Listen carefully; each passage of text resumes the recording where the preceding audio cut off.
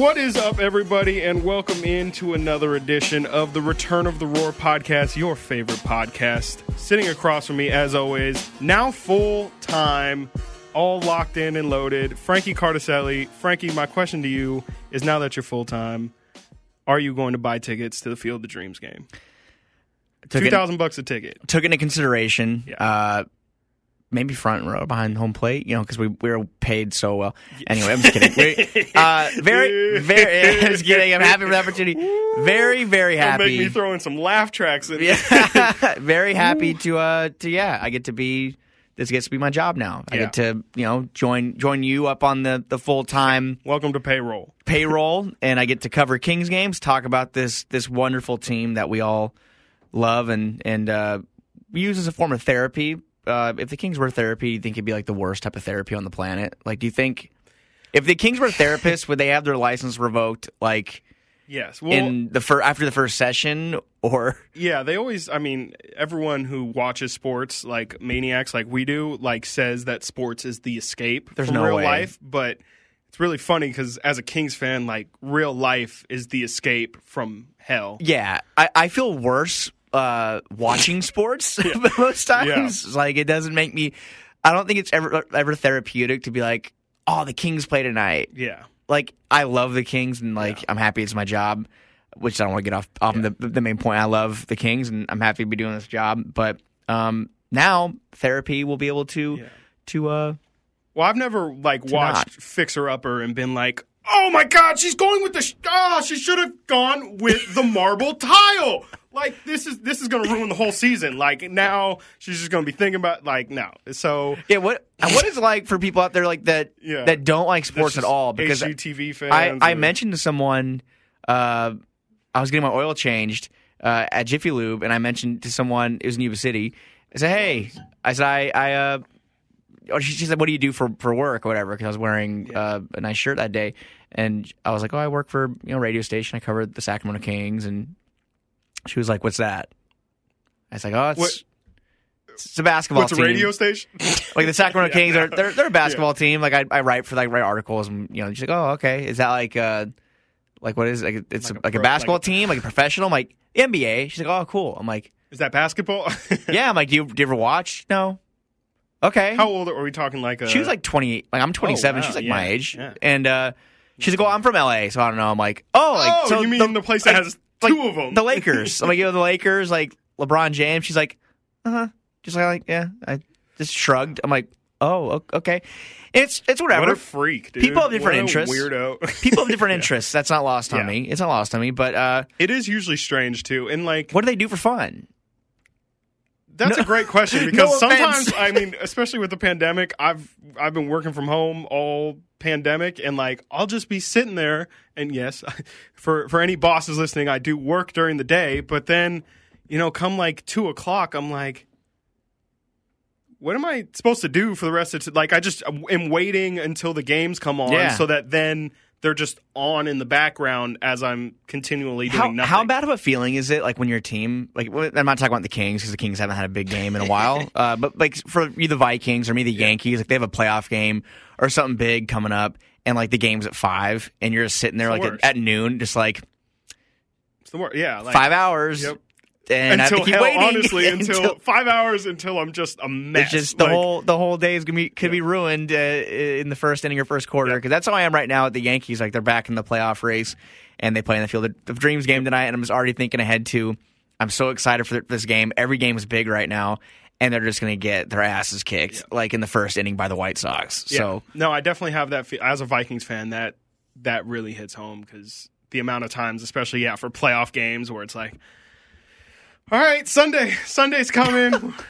We're playing the Eagles. Okay, yeah. Well, we had that, the miracle last week, so that'll go great. And then just get washed 56-3 or whatever the hell it was. Like, it's sports aren't therapy. Is the point we're making? It's not therapy because. Well, I'm trying to think. You've had the Yankees win when you were a kid. I rooted for the Giants when they were winning championships. The pinnacle is great. Is it even remotely close to making up for like the regularness of being a franchise? I don't think so. Like being, I don't know, maybe being a Spurs fan was pretty great for like, or like a Patriots for their whole fan. lives. Well, you were, like, you were a Yankee fan growing up. I'm sure that was great. But it's almost you were like young, so it's almost like you didn't know what the opposite was. I didn't become a fan until like the first year, like I was 9, and I became a fan in 2004. The first year you were 9, not the second year where you were 9. The first year was 2004, which we know that's the year the Yankees blew a 3-0 lead. So we do know this. Yeah, I know it. I mean, I say we. It's like we all know this, right? Like, dude, maybe you don't. Maybe you shouldn't. Let's forget about it. But yeah, it's not that much therapy. Here's my point. I love this job because it makes it easier for me Bring it back full circle. It disassociates me a little bit from it. Like I was a fan, and I've learned a lot over the years about trying to distance that part of me, and it's hard. I still won't. I never will. I mean, we never will. We love the team, and we cover them, and we cover them for a partnering station. So yeah, we're going to come off a little more positive sometimes. But when things get bad, we're still going to be, we're going to hold people accountable. Yeah. I'm not going to be happy. That's for no, sure. we're not going to be happy. We're now part of the media scene with the Sacramento Kings. So it's cool that I get to officially say it's my job and that we get to do it for our work. And again, though, it's not therapy. It is definitely not therapeutic. It's you saying that this is, again, we're going to get into actual Kings topics eventually, but you saying that about how the Yankees, off-season. People are really clamoring to hear what we think about if Tristan Tobias's Thompson. summer league is going to transfer to the NBA. Will Tristan Thompson win Most Improved Player? We don't know. I call him. Find out later. What are you going to say about after the break? You saying the Yankees blowing the 3-0 lead? I thought we weren't going to talk about that. I'm sorry.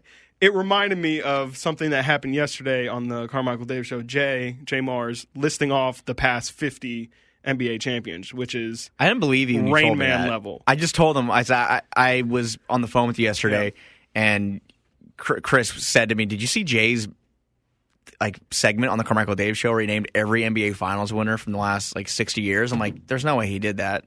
Watch the video. If anyone out there is listening, go to KHTK.com, and it should be on the homepage. Yeah. Watch Jay Mars name off every championship, and he wasn't reading a list. No. There's video proof. I edited that video.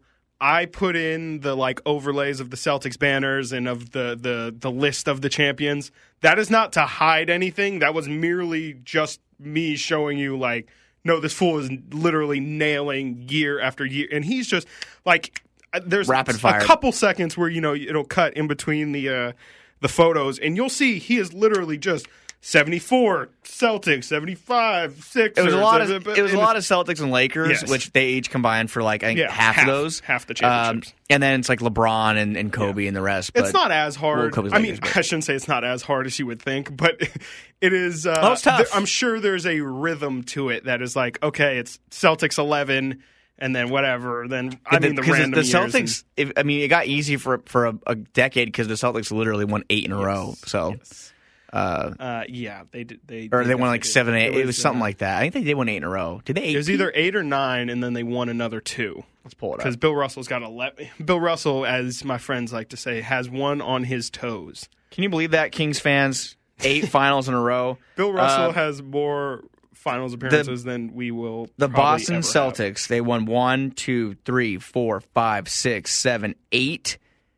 They won 10. I'm sorry, 11 and 12. 11 and 13 years they won. Yeah, and the 2 losses. One was to Wilt. One was to Wilt. Another the Lakers, which I don't think was a Wilt team. They would have 9-peated. They lost. Insane. They lost in the playoffs. They lost in the semifinals to the Sixers.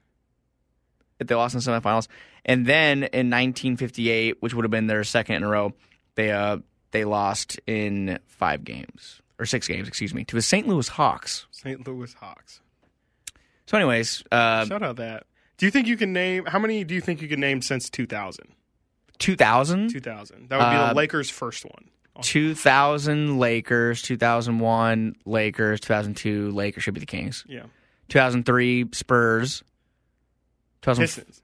2003 was Spurs. 04 was Pistons. Gotcha. 05 was. Don't tell me 05. No, Spurs. 05 was Spurs because David Robinson retired. 06 Mavericks. Heat. Oh, but yeah, that's right. Yeah. Butch already because Dirk, they beat the Heat in 2011. Yeah. Okay, so you're right. Heat, 07 Spurs, 08 Celtics, 09 Lakers, 10 Lakers, 11. Just said it. No. 11. Who won it in 2011? Lakers won back-to-back. After the Lakers won, I think it was Dallas. It was Dallas. Yeah. I'm an idiot. Yeah. God. Yeah, I was like, sorry, you just everybody. said it. Yeah. Then the Heat, and the Spurs, then the Warriors, Cavs, Warriors, Raptors, Bucks. Yep. Congratulations. Cool. We got 20 years. Good job. We did it. Yeah. CJ, Anyways, not that impressive. It's the off season. We're in full swing. We do have a couple cool things coming up, though. Chris and I had this idea. I think next week or the week after, we're going to formulate this cool thing. We're going to draft a Sacramento Kings all-time team. We're going to create a pool of players. We're going to draft a starting five from that pool. A six-man and a coach. We're going to put that out as a poll. If they're available on 2K, we could maybe play each other. I don't know. They're probably not all available, though. Probably not. I mean... Like, maybe. I'd say a good... Maybe if we do, like, if we're including, like, Tiny Archibald and stuff like that. Well, it's only Sacramento era. Yeah. And I don't think Mitch Richmond's even on 2K. He might be on the Warriors, like the classic Warriors. That's no, the Warriors have their classic teams with KD, I think. Yeah. Well, they have... I don't play 2K anymore. I don't either. I have 2020. I know they have, like, their...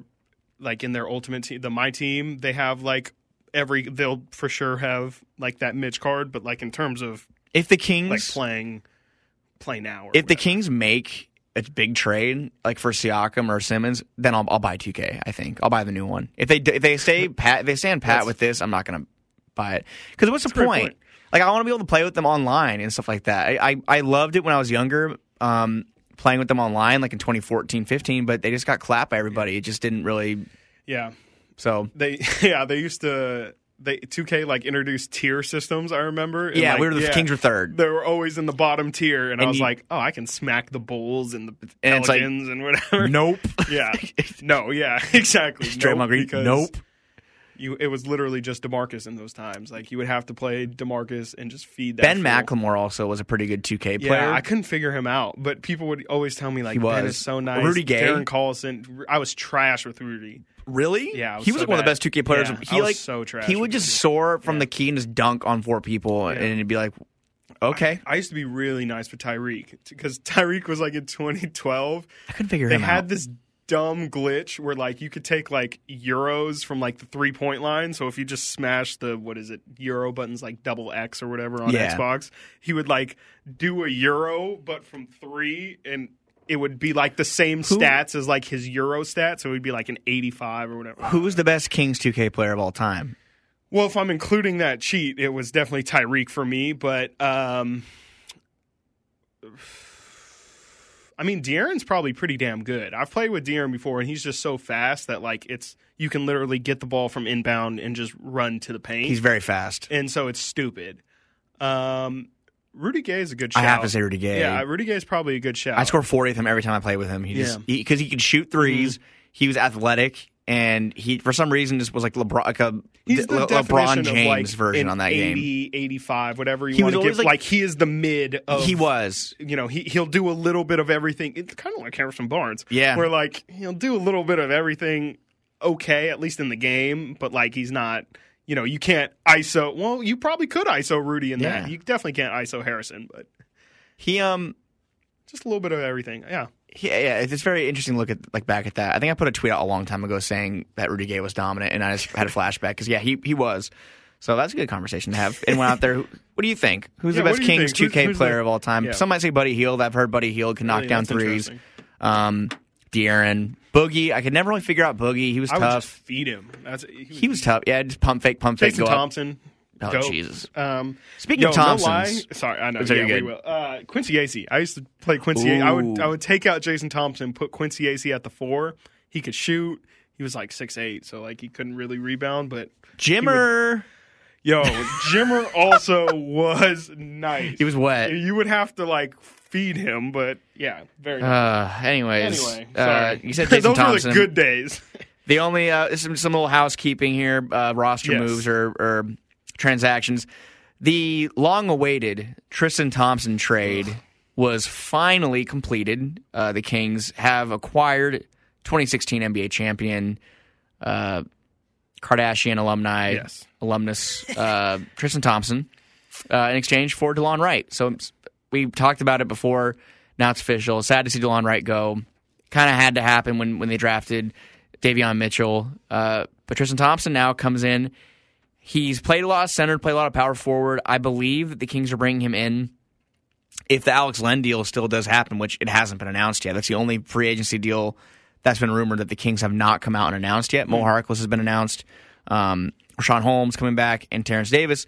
Alex Len has reportedly signed a 2-year deal, but it hasn't been announced yet. But I think that the idea is that Tristan Thompson is going to be playing some power forward off the bench, because right now, if you look at the Kings' depth at the forward position, if this is the roster the Kings are rolling out next season, the depth right now is Fox, Halliburton, Barnes, Bagley, and Holmes in the starting lineup, and then the bench: Mitchell, Davis, or Hield, if Buddy Hield is still here, Mo Harkless, Tristan Thompson, Alex Len. That would be the second unit. Do you think, Chris, they're bringing him in with the idea of playing him in a forward role, or do you think the Alex Len deal possibly might be off the table and they're going to have Tristan Thompson play backup center? I think they'd probably bring in Tristan to play backup center. I just don't think he's mobile enough to play the 4. I feel like with that being the case, they would probably, whatever, at the moment they still have Buddy. They'd probably put Terrence Davis at the 3, scoot Mo over to the 4 where they had him play small a lot last year, and play Tristan at 5. Not that they'll ever go hockey subs 5 in, 5 out, but I don't see how it makes any other sense any other way. And the Tristan Len having them both is a little perplexing, and then you throw on the fact, I don't know if you mentioned it, that not yet. Damian Jones. That Damian Jones got his option picked up. It's clunky. It's not clunky. It's a logjam of, they all do a little bit different. Like Tristan and Len kind of end up getting you the same kind of production. They're but bruisers. They do different. Yeah, they do it a little differently. Alex is 7'2" or whatever he is, and he's massive. Tristan's 6'10", but uses his body like Alex would.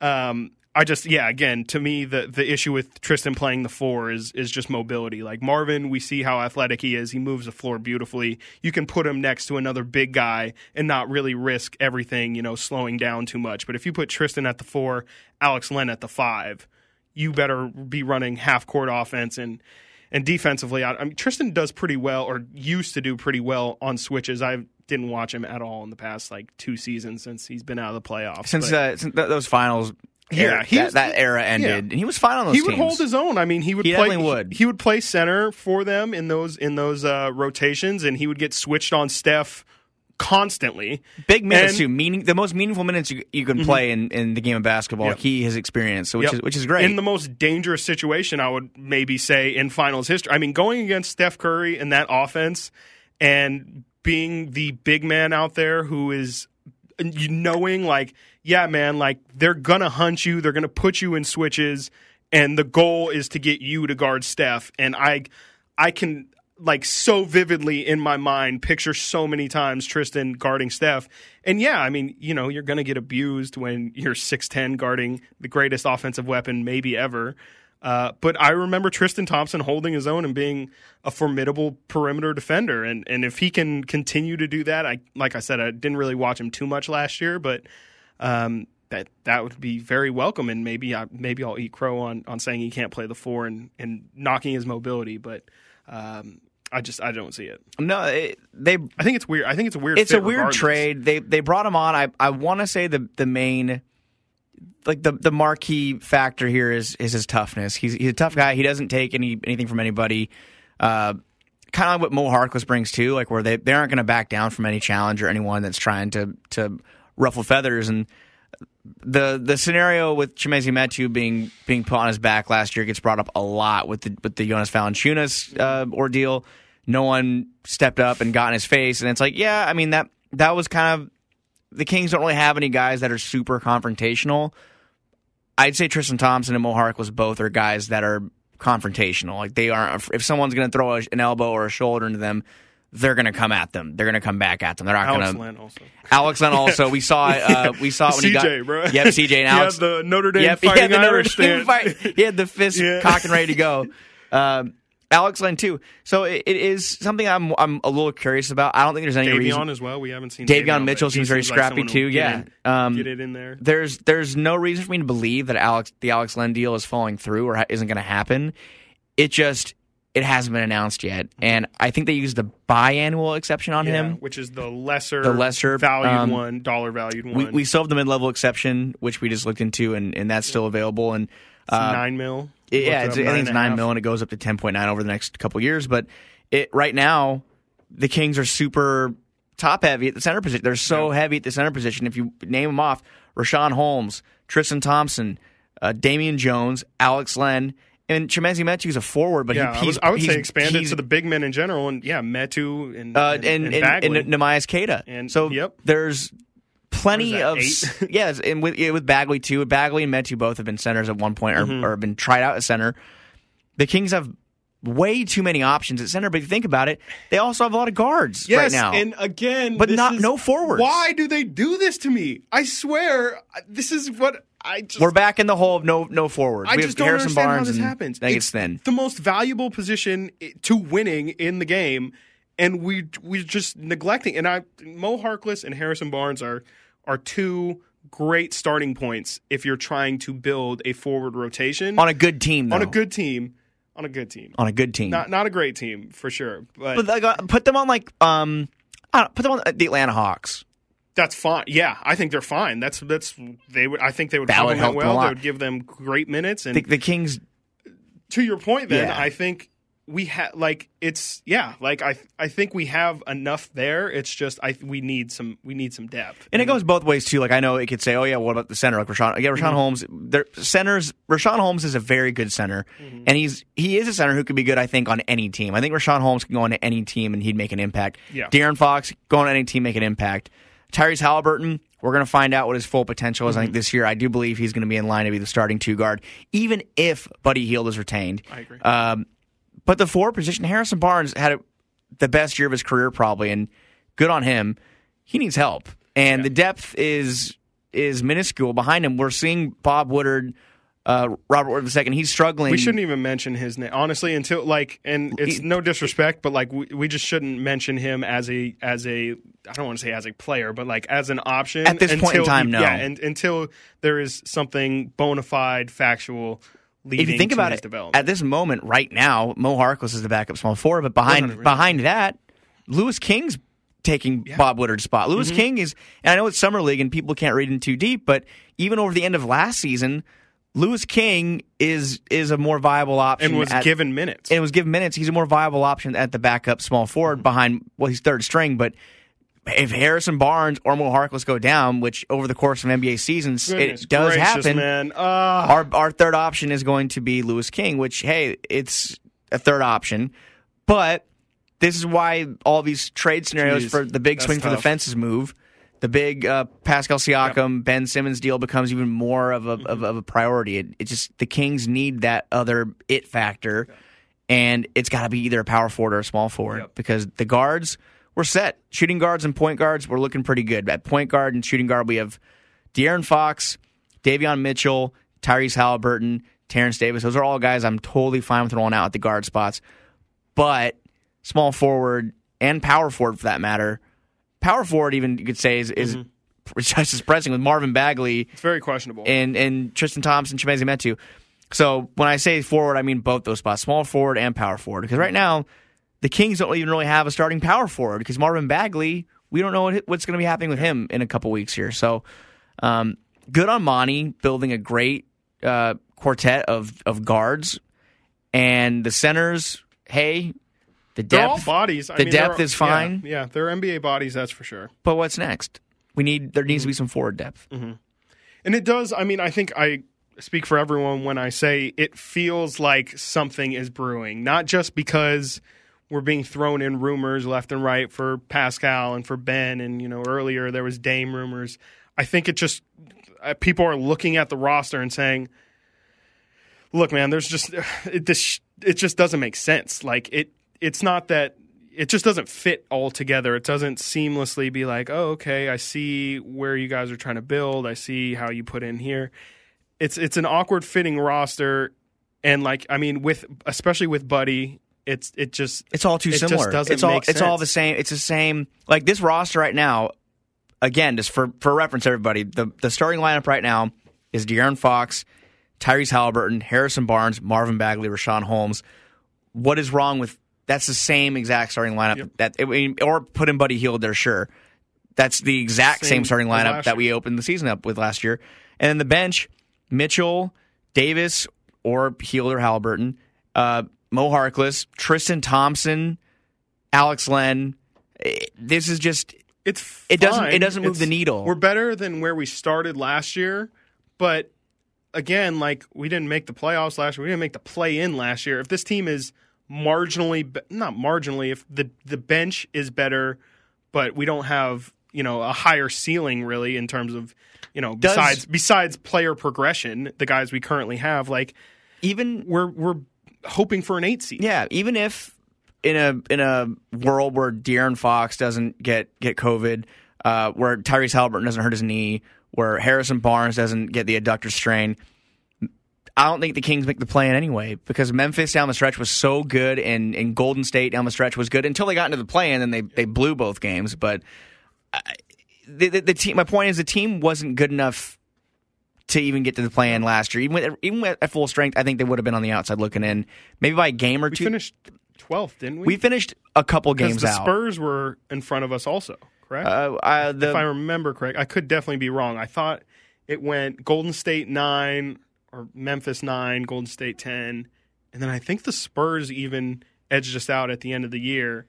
Yeah, because they picked they picked after us, so they definitely finished 12th. We finished in a tie with New Orleans, but we were Chicago, 2 games out, and we didn't have the tiebreaker. So even if we would have won a couple more games, and that's another team as well. I mean, you got to look for. It's sad because for a minute we were pacing ourselves with the Phoenix Suns, where it's like, okay, they're rebuilding, we're rebuilding. It's not really going well for them. Marquise Chris, Dragan Bender, all that. So you can kind of see us progressing with them. Now it's kind of like us and the Pelicans are very similar in terms of where we are in our rebuild.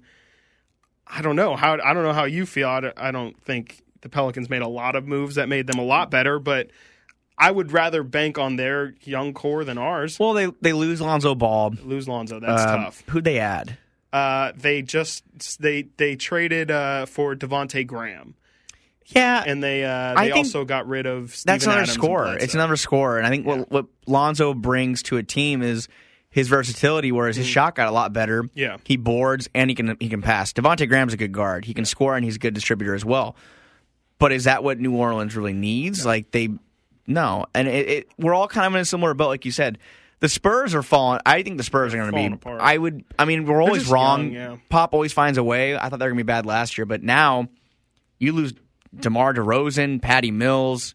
They traded away LaMarcus Aldridge. That era is over, and he actually is going to try to come back, I guess, from his heart problem. That's insane, yeah. I'm guessing Brooklyn. Yeah. But there's going to be a window, sure. But also Minnesota could be a dark horse team if they're fully healthy with Memphis Cat. Might be on the up. Yep, Memphis was in the playoffs last year. They could stay there. Kings have a lot of talent, but they just don't have the depth needed right now to make that big jump. And if they make that big trade, which of course that's what everyone's talking about, easier said than done. Of course, they get a Ben Simmons, unlikely. And there is a most recent report. Zach Lowe said that several teams have interest in Ben Simmons. He listed the Warriors, the Spurs, and the Timberwolves. Kings were not mentioned. So we've seen that Ben Simmons might hold out from training camp because he's very done with Philly. Can the Warriors, Spurs, and Timberwolves offer a better package than the Kings? I'd say the Warriors probably can. Mm-hmm. Yeah, I would imagine. Yeah, the Warriors definitely can, just with the Wiseman, the Wiggins, their 2 picks they just made, including and future picks. Yeah, they definitely have something at least to start with. And I think, and to me, I just don't see how the Kings could ever, unless they just stack on draft picks, ever top what the Warriors are going to offer.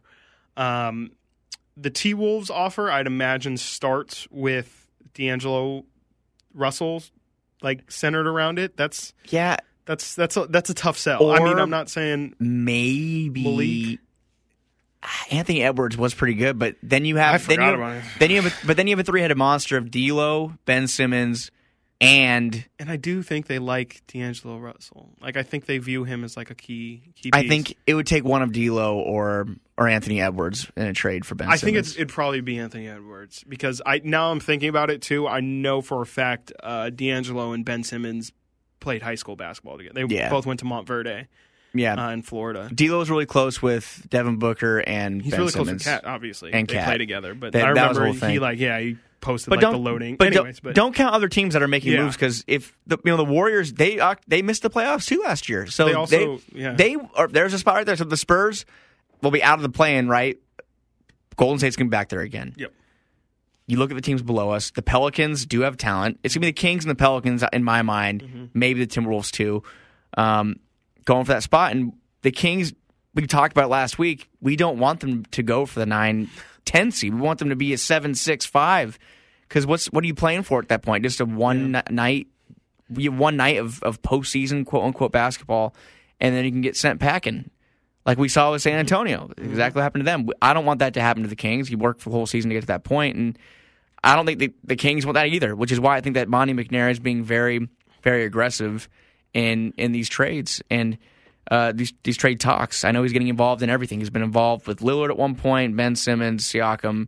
It just seems like the package of Buddy, Marvin, and picks is not that enticing to other teams, which I can't blame them. No, yeah, it was shocking to me that the Kings were going to get what they were going to get in the Buddy return. I was like, I mean, that to me showed like, oh, Buddy Hield has that kind of value. I mean, regardless of how you really feel about KCP and Kuzma and, the ceiling of Harrell, like those are three legitimate NBA guys. Definitely. That's depth. If you can pull that off, I mean, yeah. You assume if that trade goes down, the Tristan Thompson trade doesn't happen. So then the Kings have Kuzma and Harrell and KCP. Or maybe I think it would just be Kuzma and Harrell for that case. Yeah, I think it might have been for the 22nd as well. And the 22nd. So, but you get to have another small forward. So at that point, there's forward depth in Kuzma. There's power forward and center depth in Montrezl Harrell, who also Jason Jones of The Athletic said today, I believe on Deuce and Mo or 13, I can't remember where it was from. I think it's from Deuce and Mo this morning, that Montrezl Harrell was looking at houses. He was trying to find someone to look for a house in Sacramento. They thought the trade was over. Yes, they did. And now, okay, Tristan Thompson, that's fine, but Montrezl Harrell and Kyle Kuzma would have been a great return for Buddy Hield, a person the Kings want to offload, and Marvin Bagley, but I'm thinking Bagley would have been in that deal. My point is that it's just getting for one of those players, great. For both, I still would have been fine with it.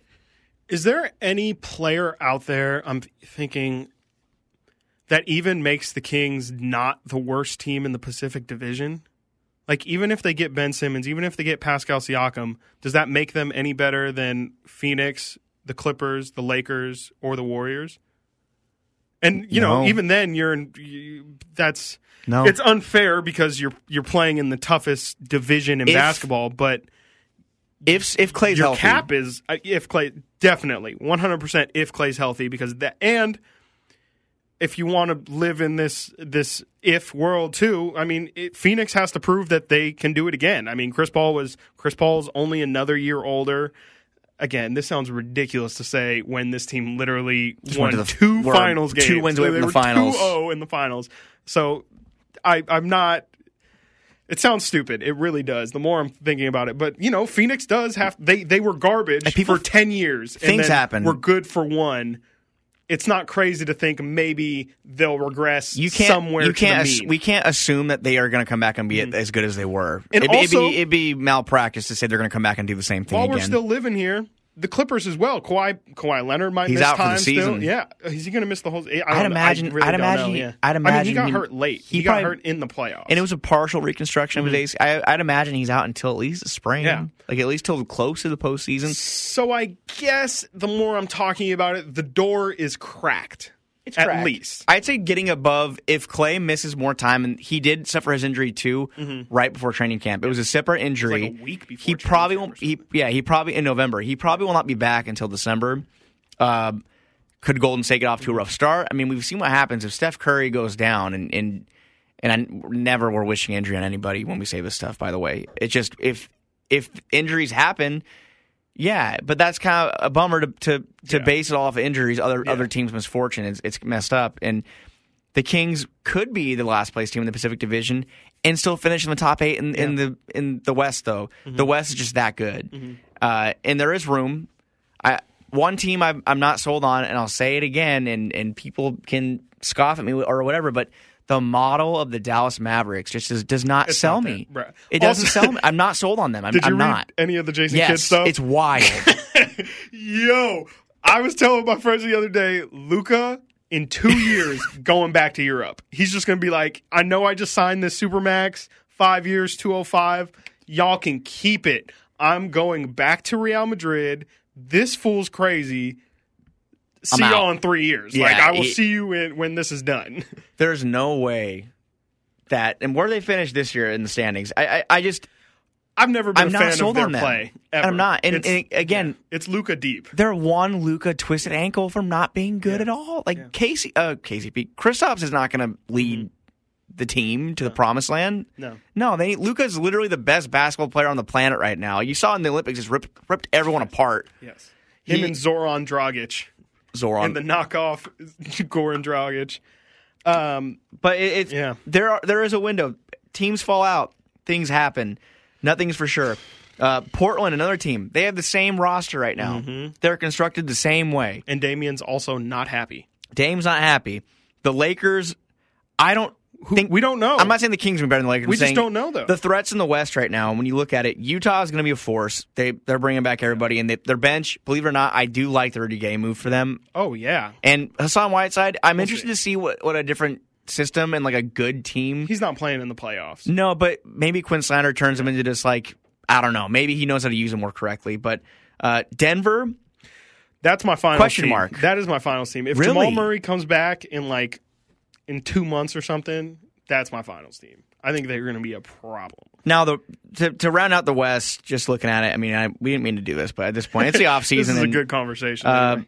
The group the Kings are in right now, the tier they're in, I would group them with Memphis, Golden State, San Antonio, New Orleans, and Minnesota. Mm-hmm. I'd say that we can assume OKC and Houston are both going to be poopy next season. Yes. Assume. No, they both will be poopy. Intentionally poopy. Yeah, they're going to. So take the Spurs out too. The Spurs probably will be bad as well. They're going to be a wild card at least, where they won't be high end 8 seed. That's for sure. That means for 9 and 10, we're looking at Memphis, Golden State, Sacramento, New Orleans, Minnesota. Mm-hmm. 5 teams that can go for those 2 spots.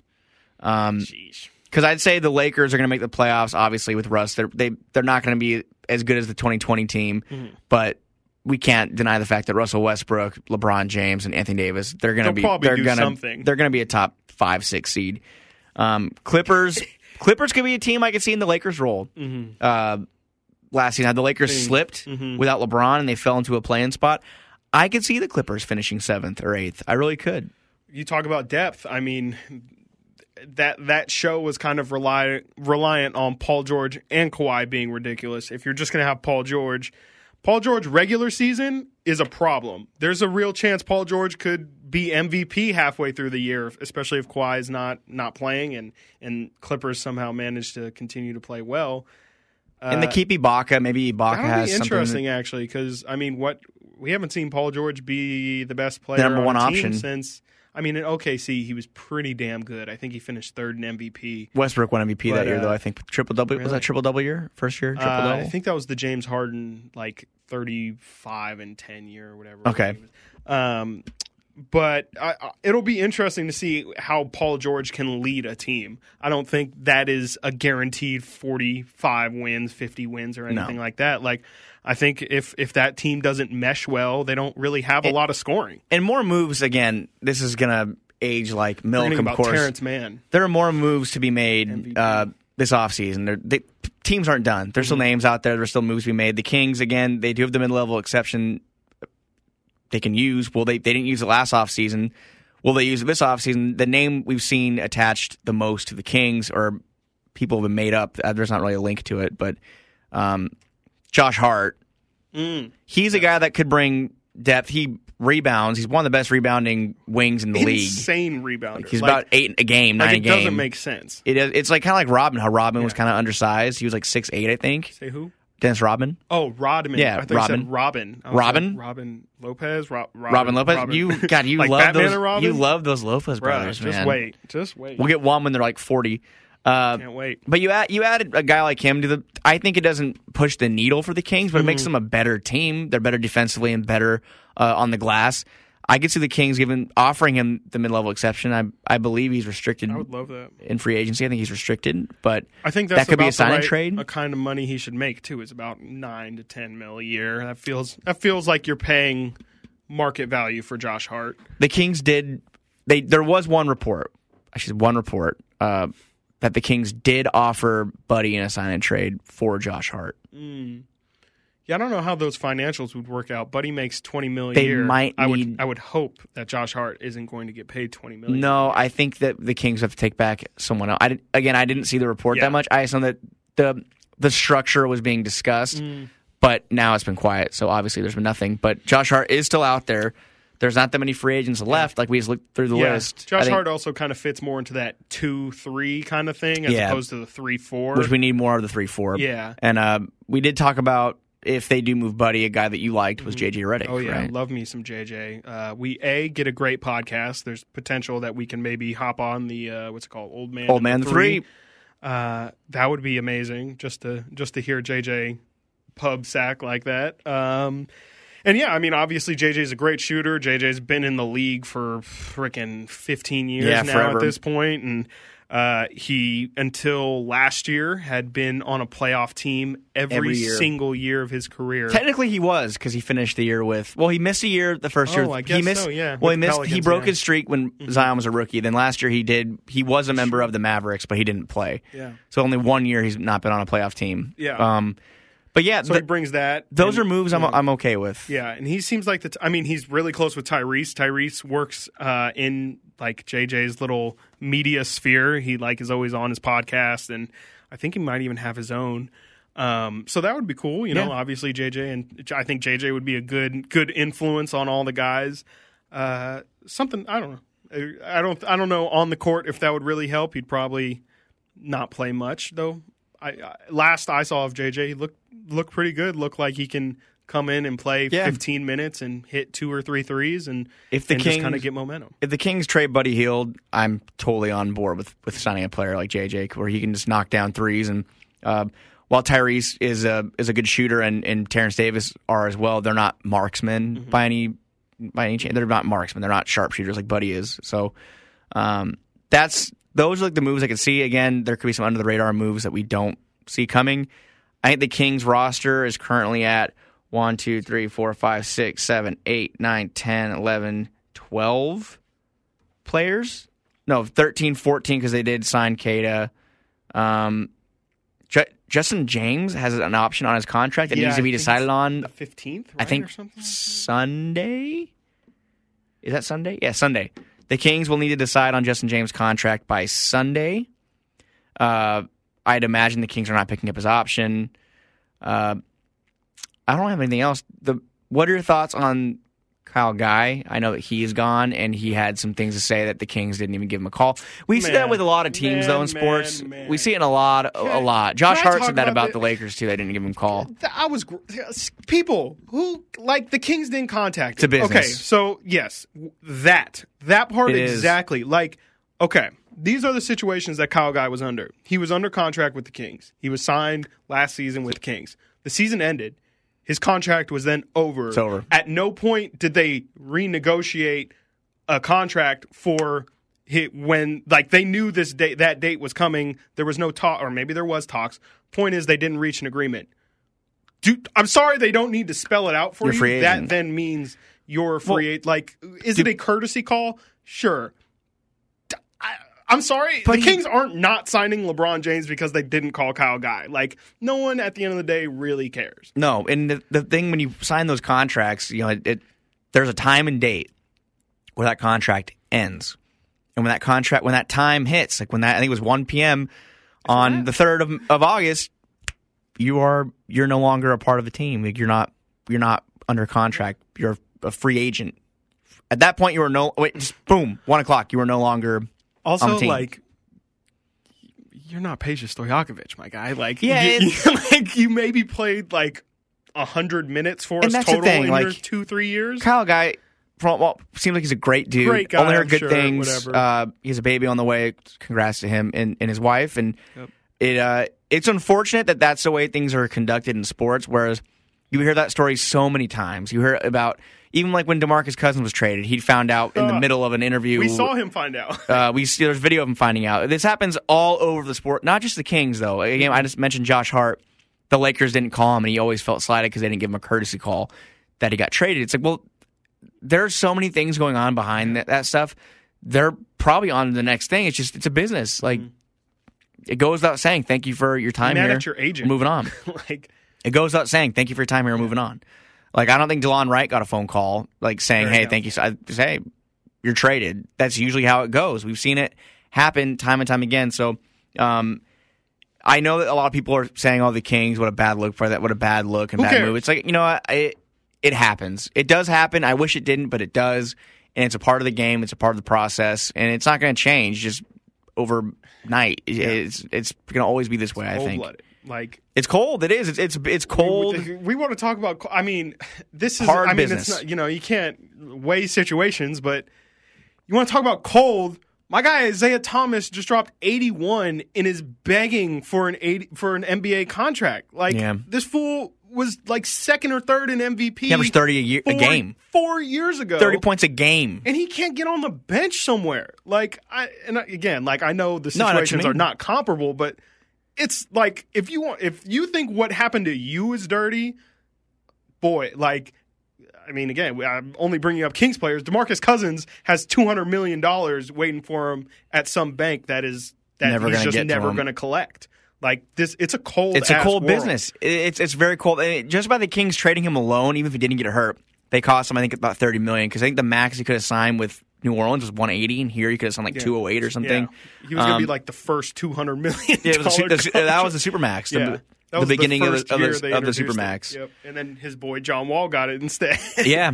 So, hey, it's a huge bummer to see like Kyle go and see that he was upset and I didn't like seeing that because I enjoyed Kyle Guy when he was here. He was fun on the bench. Like, he was part of the bench squad and stuff. And I was hoping he could be what we're explaining for old man JJ Redick role. Yeah. I was hoping that could be Kyle Guy. Come in for 10 minutes. He was cold in college three too. Threes and call it a day. He was so good in college, and like that game where they came back with no business winning. I think it was the Elite Eight or Final Four, and he hit those big free throws. Oh, yeah, those Final clutch as nails free throws. He'll be missed. Yeah, but I'm sure. I mean, and he might figure it out. He'll probably get play in the G League for a minute. He'll probably be in Santa Cruz. I'd imagine he'll probably get a two-way contract. He's on that 4A baseball player area where it's like he's not. He's better than the minors, but he's not quite good enough to be a pro. And that's very common. Yeah. I mean, we saw Harry Giles rip apart G League. Boom. And Scal the same. Ripped apart G League and the Phoenix Suns that one game. Man, I thought he was going to be. Yes. Like, Scal was like this is Giannis. We don't even need Boogie. It was like after we traded Boogie, we don't even need Boogie anymore. Like, we have Scal. Give minutes to Scal. Scal 30 points and 10 boards against the Suns. Yeah, but anyways, that is sad. Do you have any general feelings in Summer League? I mean, when we wrap it up, I mean, I'd like to see the rest of the only 2 games have been played. It just besides Mitchell looking really good. Yeah, we have to talk about at least spend 5 minutes on Davion Mitchell. Yeah. Like he's not 5, but Davion's been amazing. I mean, pretty much everything is advertised. He's been. I mean, he murdered James Bouknight. I think James Bouknight is still looking for the ball on that possession. Like I haven't seen somebody legitimately give up offensively like that in a minute. The way that Bouknight just dropped the ball, like goes between his legs, he kicks it out of bounds. Like he wanted no part of that possession anymore. Do you play basketball in high school? Not in high school, no. Like, did you ever play? Like, it reminds me of when I was a freshman in high school, and we scrimmaged like the JV team, just in a practice. Yeah. And you're used to like playing your buddies on the same team, and like you're playing defense, it's practice, whatever. Then you play like the JV team in a scrimmage, and they're just picking you up with like just in your face, just like just pressure, just like all over you, just like in your face, just chaos. And it looked like Davion Mitchell was just putting Book Knight in that kind of hell, and he just gave him no room to. Like, I know in the fourth, Book Knight got free and I think he had a triple and he had a layup. He ended up getting like 9 points. But he was like 5 of 60. Yeah. Davion Mitchell, I really think is going to be a nightmare for people in the NBA. I really, really think he's an NBA ready defender. And I'm really intrigued to see how he works in an offense where he's not having to bring the ball down. He isn't having to worry about creating a shot. De'Aaron Fox is running the offense, or Tyrese Halliburton, and just seeing him just play defense and hustle and run the floor, because it's exciting to watch. Yeah. It's really fun. Yeah, I've been surprised that everything else, honestly, besides his I was impressed by his defense, but his overall game is what's really impressed me. I wasn't expecting him to have such a good handle. He can really cross people. He's so fast that his little step back move, we saw like 2 or 3 people get left in the dust. I said he reminds me a little bit, just like the way he moves his body, a lot like Isaiah. Like he really is a clunky, small dude, but throws his body around and is so fast that like it's aggressive almost in like the way that he moves. His passing, it was whatever. He said, I think in the second California Classic game that he was trying to really facilitate.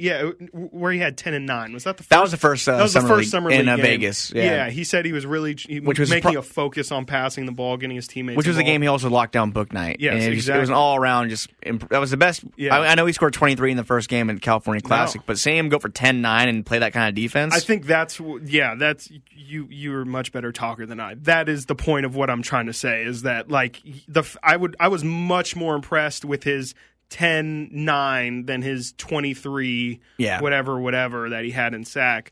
I just think that's A, more realistic of a box score that we can expect from him, and B, I just didn't know he had that kind of overall game in his game. I didn't think I knew he would be able to get at least 10 points, but the 9 assists I was shocked by. That to me shows that maybe De'Aaron might run some off ball this year. Especially if De'Aaron's working on his shot the way he is. And Tyrese also is a guy who can be an 8 assist. I mean, he's a guy who can definitely be a distributor. He averaged 5 a game off, or 4 a game off the bench.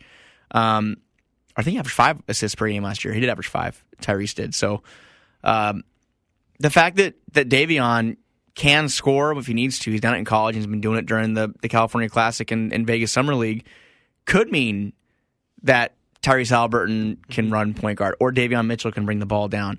But I also think he can go any way. It's very, very versatile. I mean, we can go over every scenario. Tyrese, bring it down. Davion, De'Aaron. It all works. The 3-guard lineup, though, I'm really excited to see it because they all can play good to very good defense. They all can distribute the ball respectively. I know that people, like we talked about last week, were giving me some lip on Twitter that Davion had 1 assist over 30 minutes. And it's like, okay, if you're watching the game, he had a lot of good looks to other teammates, and they just didn't finish. It was a painful game. The first game? Yeah. Yes. Oh, my gosh. Yeah. So he got many good assists, looks. and I think the Kings shot like 35% from the field. He had about 4 or 5 dimes for open looks that were missed. Not that...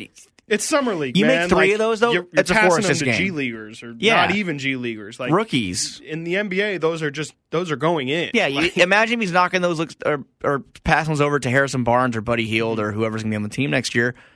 I mean, it's a better chance that those go in. So I'm not looking at those numbers again. In his Summer League, it's good to see him out there and looking comfortable as the most thing. He doesn't look lost. He doesn't look like he's running off with his head cut off. He's not throwing away bad turnovers. He's playing the best defense probably out of anyone there, and I'm not saying to be biased. I mean, I've been watching. It's been on my TV all. I mean, it's noticeable. It's big time defense. The Kings as a whole are playing the best defense of any team in the Summer League. They look a lot better in Vegas. No one else is focused. Than they did at the California Classic. Yeah, no one is. The Kings have a clear defensive focus for their Summer League team where they are really getting after it, and I think Bobby Jackson has kind of alluded that it's a little bit because of Davion Mitchell, just because in practices he's so intense and really brings up the competition level in practices. And I think just the fact that they went through the California Classic, they've been practicing for like 2 weeks now of just really hard, intense practices. And I think they're coming into these games and finding that the games are easier than the practices they're doing. That's at least what it looks like. And then you look at who else is on that coaching staff now who's influencing the defense. Douglas Christie. Yeah. So really cool seeing him in those videos, by the way, just working with. It was him and Tyrese. Davion and Tyrese working out, and Doug was in there setting screens. Yep. And it's really cool, man. I'm excited to see Doug out there during the regular season. But yeah, you were talking about looking comfortable. Real quick, what do you think about Jemias? What do you think he's maybe carving out a couple minutes here? Do you think he's probably going to find himself in a similar situation, except maybe on a two-way or now finding his way between Stockton and Sack? Or right now, as things stand, like he has to be in Stockton because there's too many guards. Yeah. Buddy, Tyrese, Terrence Davis. There's just too many options at the 2 spot. So. But if that Buddy Hield move gets made and the Kings roll in the next year with Tyrese and Terrence Davis, that brings up Jemias to third option. So he's traveling with the team. He'll be on the roster. But I'm really happy with – he looked really, really bad in that last California Classic game. He was forcing a lot. I think he was starting. That was kind of his first shot starting, getting big minutes since probably college. Because if you think about his role even in the G League bubble, he got hurt early and didn't get much of a chance to run. That was arguably the most run he's had since he was in college in an NBA setting. So kind of knocked the rust off, and then he looked really good in the first game. At the end, he kind of came on in Vegas. At the first game, he came on at the end, knocked down a lot of shots to put that game away. And then yesterday, or 2 days ago, I think he was 5 of 8 from the field and in double-digit points again. He looks comfortable, and he is kind of a bigger player than I anticipate. Like I thought he was more like, I think he's like 6'4", right? He's like 6'4", but he's probably like 210. He's pretty sized up. Yeah, he's pretty sized up. So he's a guy for sure. We need youth. There needs to be youth on the team. And if they move Buddy Hield and they choose not to go get another guy, like if they don't get a JJ Redick or get a guy to kind of slide in and be a sharpshooter, I hope he can kind of be that guy to become one. Because what are we doing if we're not believing in the guys we have? Same with Robert Woodard. I know he's struggling, but these young guys that the Kings have in Summer League, I know it's Summer League, but you want them to do well. It makes you feel better about them going to next season. It's not the tell-all. It's not going to determine the rest of their careers, but yeah, I mean, I think that's it. You want them to you want them to look good. You definitely don't want them to look bad. No, and right now, Bob Woodard is looking bad, and Jemias is looking better. And that's it's concerning. And yeah, like you said, you can't see someone play good and be like, well, Aaron Nesmith dropped 30 on 12 of 16. He's going to be a problem next year. Like you can't do that. But also, on the other side, you can be like, look, Robert Woodard has 9 points throughout all of his summer league games. He's got 8 turnovers. The shots aren't falling. It's not falling. He's also playing with the bench unit. I don't know if that has something to do with his comfortability or if that's also just not helping. But also, you got to be able to rise above it. Like in the NBA, you're going to get your minutes, and you got to make the most of them regardless of the situation. Well, when it comes to like Summer League 2, the main point is it's all about the box scores. Shout out to the first comment that was ever left on our podcast. These guys just read box scores. Well, sir, in Summer League, it's not about reading the box scores at all. It's about the fact that we're seeing Davion Mitchell play incredible defense on respected draft picks, and he looks comfortable in the offense with or without the ball. It's about looking at Robert Woodard, who is missing wide open jump shots, which we noticed at the first game, the first couple of minutes at the California Classic. We noticed, wow, Woodard's getting a lot of open looks and they're not going in. It was ugly. It didn't look good. So looking at how those guys are operating in the offense, like Lewis King looks explosive. I didn't know he had that in his bag with that big dunk he had the other day. Jemias Ramsey is knocking down good looks. He had a couple step backs in the first game and second game that I thought were really impressive too. So it comes down to how they look in the flow of the game, the flow of the offense and the defense, both sides of the ball. And that's where you determine where you stand on them. And that's where you see Neemias Queta. He got a 2-way contract after, not the first game. That wasn't the only thing. You see how he operates in the flow of the game. He pulls down rebounds so easily, and he can clean up around the glass. That's the guy you want on the team. So when it comes down to next year, G League or the Kings NBA squad, Summer League's not going to determine all of that, but it'll give you an idea. And I think Jahmi'us Ramsey right now is showing, hey, I'm probably a better option to roster than Justin James. Mm-hmm. So that's kind of at the point we're at with that right now. Mm-hmm. And I think if we're one Jahmi'us Ramsey good game on Friday night away from Justin James not being brought back, which probably is going to happen anyway, but final nail in the coffin. Last thing, you brought it up, and I just want to make sure that this podcast gets as many views as possible. So we're going to talk, or we're even just going to say his name, Neemias Queta. Neemias Queta. We need those Portuguese views, so we're gonna do a little Neemias Queta. That tweet that like they tagged, like it was tweets from myself, James Ham, Matt George, and Deuce. And look at this, like they're 780 retweets and then like 6,000 likes. And that's like you tweeting Neemias love. I think it's a Portuguese basketball site. Yeah, so just tweeting Neemias love. So yes, Neemias Queta is the first Portuguese-born basketball player. And he's never been to a game before. Never been to an NBA game before, which he explained in his number choice, which I don't fully understand, but as long as he gets it. Yeah, Neemias Queta, it's brutal. Summer League is brutal for big men. Like, you're never, the guard, people who are handling the ball are trying to themselves show that they belong in the NBA. It's not going to be sexy to do a nice little dump down pass to the big guy and have him throw it in. It's just not going to happen. That's not what Summer League's game is. That's not what it's for. I do think that Neemias Queta will be a force in the G League, though. Yes, and that's where I'm getting at, is he is the largest human in Summer League right now. It's very apparent. If he plays a lot of minutes in Stockton, I'm not sure how that. Well, he's on a two-way, so he probably will. He's going to be like 2020. He's like mobile. He's not like a clunky, can barely move around. He's very mobile. It's like, wow, I can't believe he's that big and he's that agile. He's very agile, and it's not like he's sitting there. Mm-hmm. I think we talked about this last week too, just how it doesn't look like he's in quicksand or anything. Mm-hmm. Like how Hassan Whiteside looked. He actually looks very mobile, and it's fun to watch. Mm-hmm. So yeah, so that's something interesting. We'll probably. If we're desperate for views, we'll do a Queta segment per week or something, just a clip and then share. When the season's like a week or two away, we'll probably do position breakdowns like we did for the end of a season. We'll do it for previewing the next season. So we'll do a whole Queta episode. Yes, just for him, just for him and just for them. We love if we gain any Portuguese. And we'll tag that account. Yeah, we hello first. Hi, hi. How's it going? How do you say it in Portuguese? I don't know. We love to learn, so let us know. I love Bruno Fernandes, Manchester United player. He's great. You go. So yeah, that's all I got. Summer League continues. We went an hour on Summer League off season, so we did, and talking about other stuff. But next week we are having a special guest on, I believe, Monday. Bobby Gerald. Bobby Gerald. Hoop Session. I feel like Bobby Gerald's like an indie band where he's your like your podcaster's favorite podcaster. Yep. He's not a podcaster, but like he is like your media member's favorite media member. Like those who know, he's a deep cut. Deep cut is where I'm getting. Those who know, the real ones know. No, Bobby Gerald is college basketball maestro. He knows. I mean, I think he used to hop on with James Ham for his pre-draft show. That I feel like I would learn more in that episode than all 6 episodes of whatever.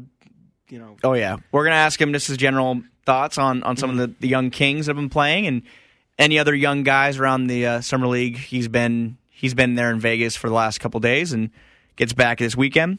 So looking forward to talking to Bobby. Also son of Sarah he comes from royalty. He comes from royalty. Yeah. It's never fun when you're like Steph Curry is Del Curry's son, but. Bobby Gerald is the great Gary Gerald's son. He is. That should be mentioned. It should. So, greatness is in his blood, and it'll be joining us, I believe, on Monday. We're planning on recording. So be on the lookout for that. Be on the lookout for more Kings Summer League action. I believe they play tomorrow. We're recording this on Thursday, so they play on Friday. And then I think they have one more Sunday before the tournament. Before the Victory in Vegas. Victory in Vegas. Hashtag it. We know what's happening. Let's get those 2014 shirts out. I'm going to put a large sum of money on the Kings to win the Summer League championship. So that's a bad idea. It is. Don't bet on Summer League, kids. Do not do it. Call 1-800-GAMBLER. Call 1-800-GAMBLER. And that's it. That's it for me. Frankie, you good? I'm good. Frankie is great. Good. He is actually great. He's rolling in dough now. For Frankie Cardicelli, I am Chris Watkins. We will see y'all very, very soon. Bye-bye. Bye-bye.